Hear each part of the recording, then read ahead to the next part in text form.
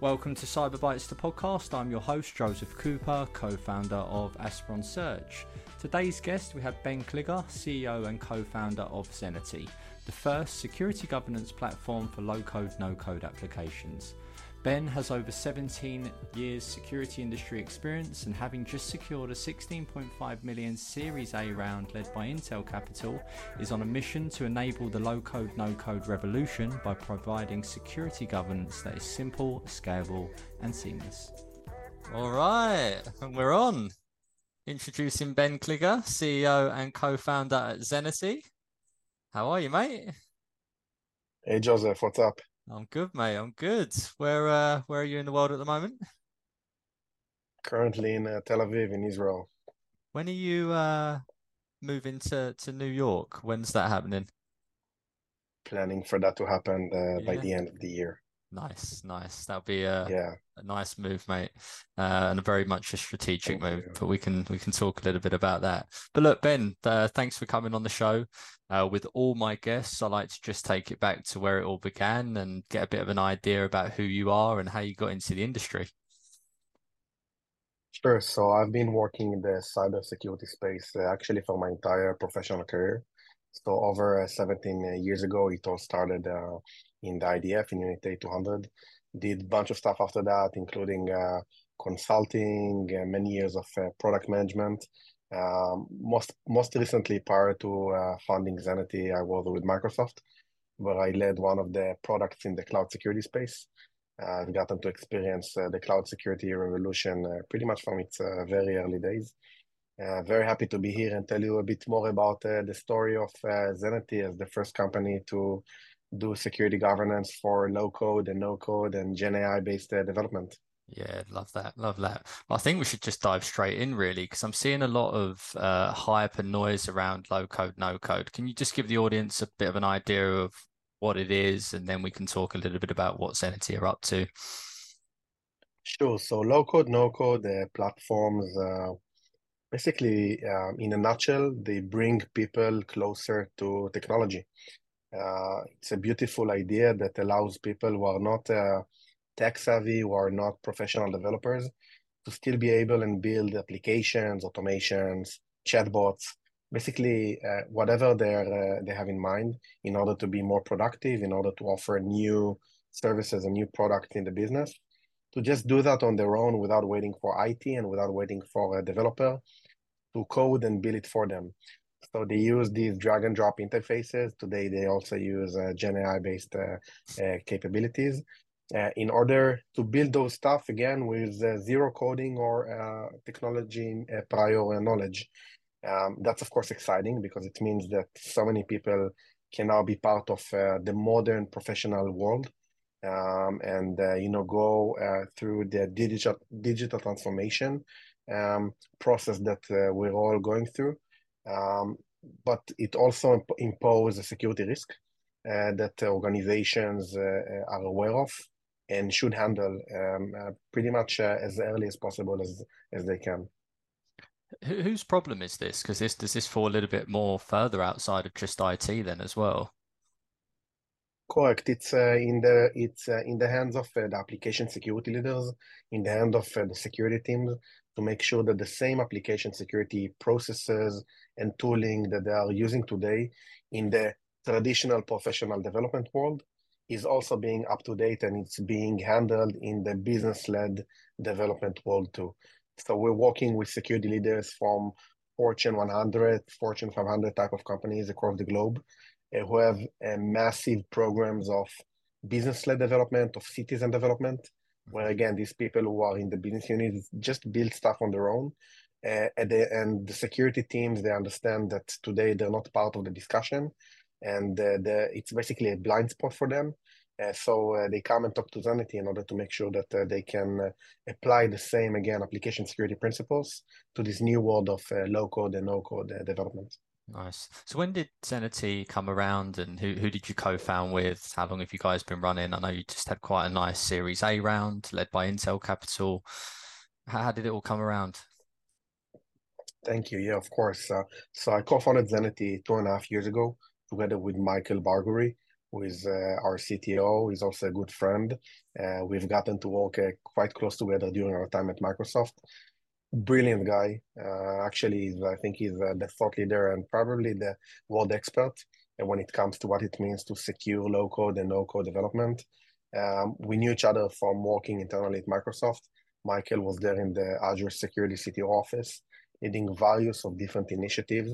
And that's also where the first kind of glimpse that we've gotten into this world of citizen development of low-code. We saw the big impact that it was making internally at Microsoft.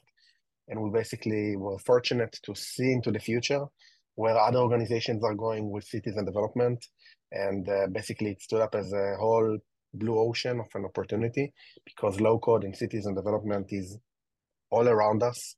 Basically any modern SaaS platform today is much more than just a niche SaaS offering. They all became full-fledged development platforms targeting different type of developers, not professional developers again.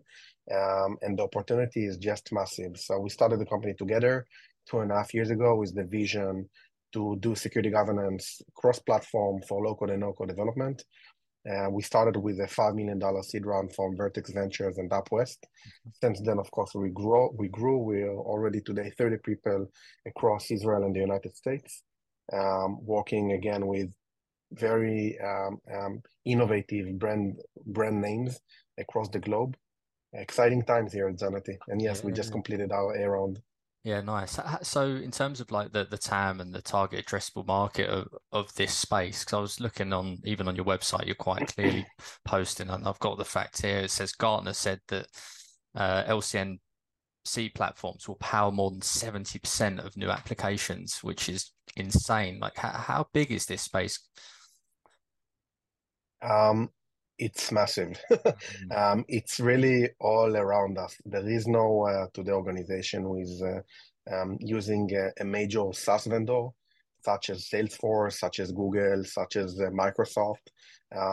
They all embed low-code and no-code capabilities, and today also gen AI mechanisms heavily into their productivity suites, heavily into the CRM, into the ERP, into the most critical applications that business users are using on their day-to-day activities. So really, it's all around us.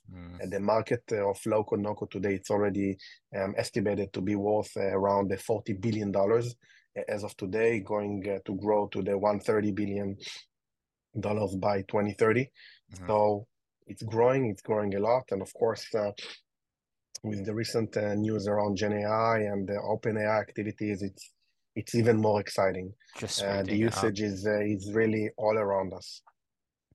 Yeah, wow. In terms of actually the whole low code, no code, and there are obviously a couple of other startups that are in this space. What exactly are you doing so differently? Because earlier you mentioned that you're the first.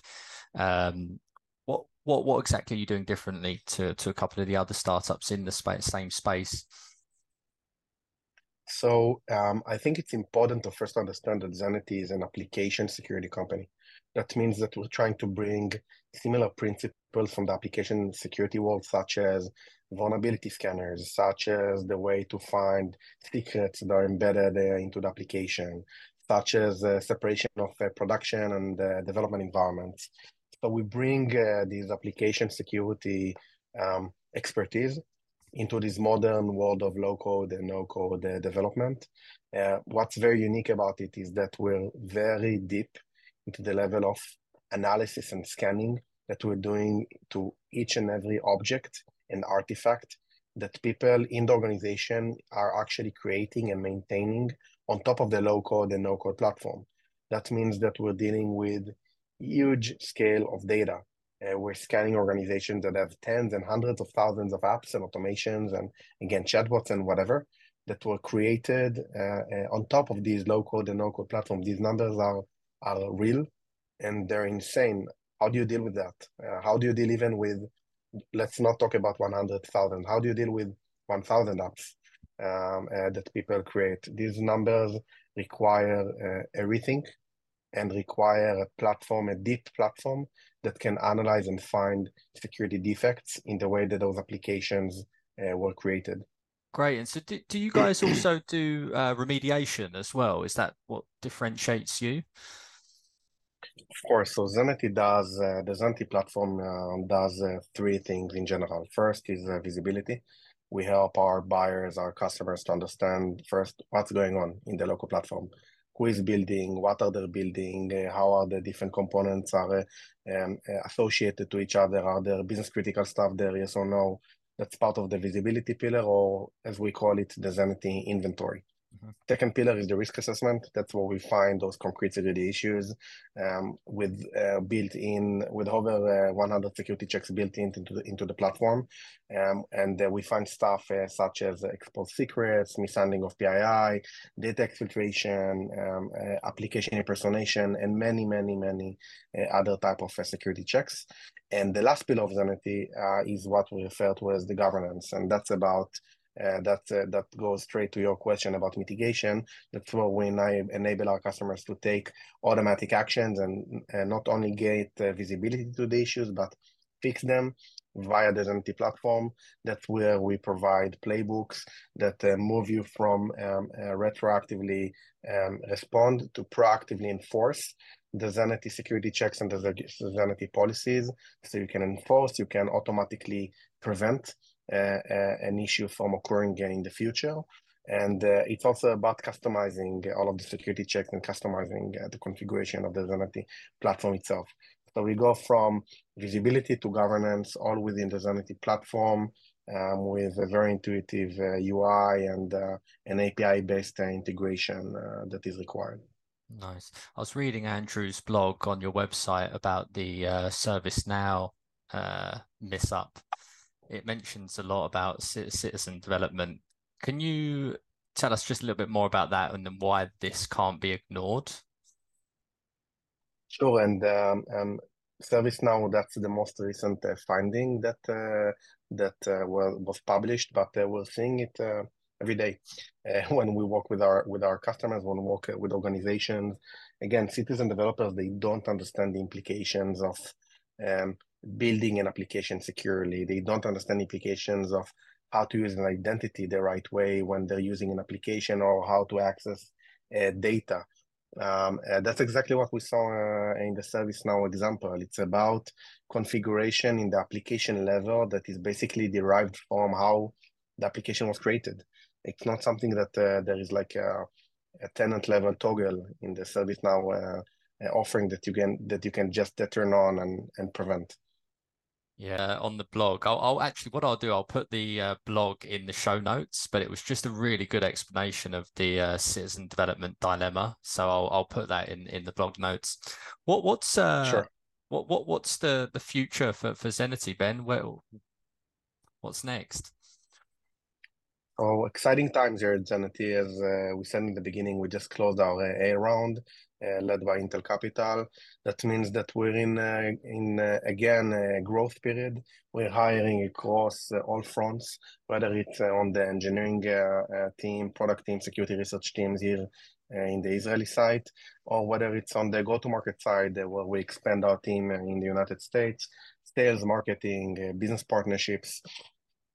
We're firing on all fronts, and again, exciting times. We're growing, we're working hard, we're gaining more traction with more sophisticated and very smart customers. So fun time. Yeah, nice. What I think is because this is a real problem, this is what excites me about you guys and what you're up to. So look, I wish you all the best of success with Zenity, mate. And obviously the move to the US, absolutely exciting times for you, and best of luck with it. Thanks, Joseph. I had a pleasure speaking with you, and I appreciate the opportunity as well. Amazing. Nice one. Thank you for listening. If you've enjoyed today's show, please like and share with your friends and colleagues, as this is really important for the show's reach. If you'd like to be our next guest or are interested in Aspiron Search's staffing solutions, please get in touch directly with me or reach out to us via our website www.aspironsearch.com.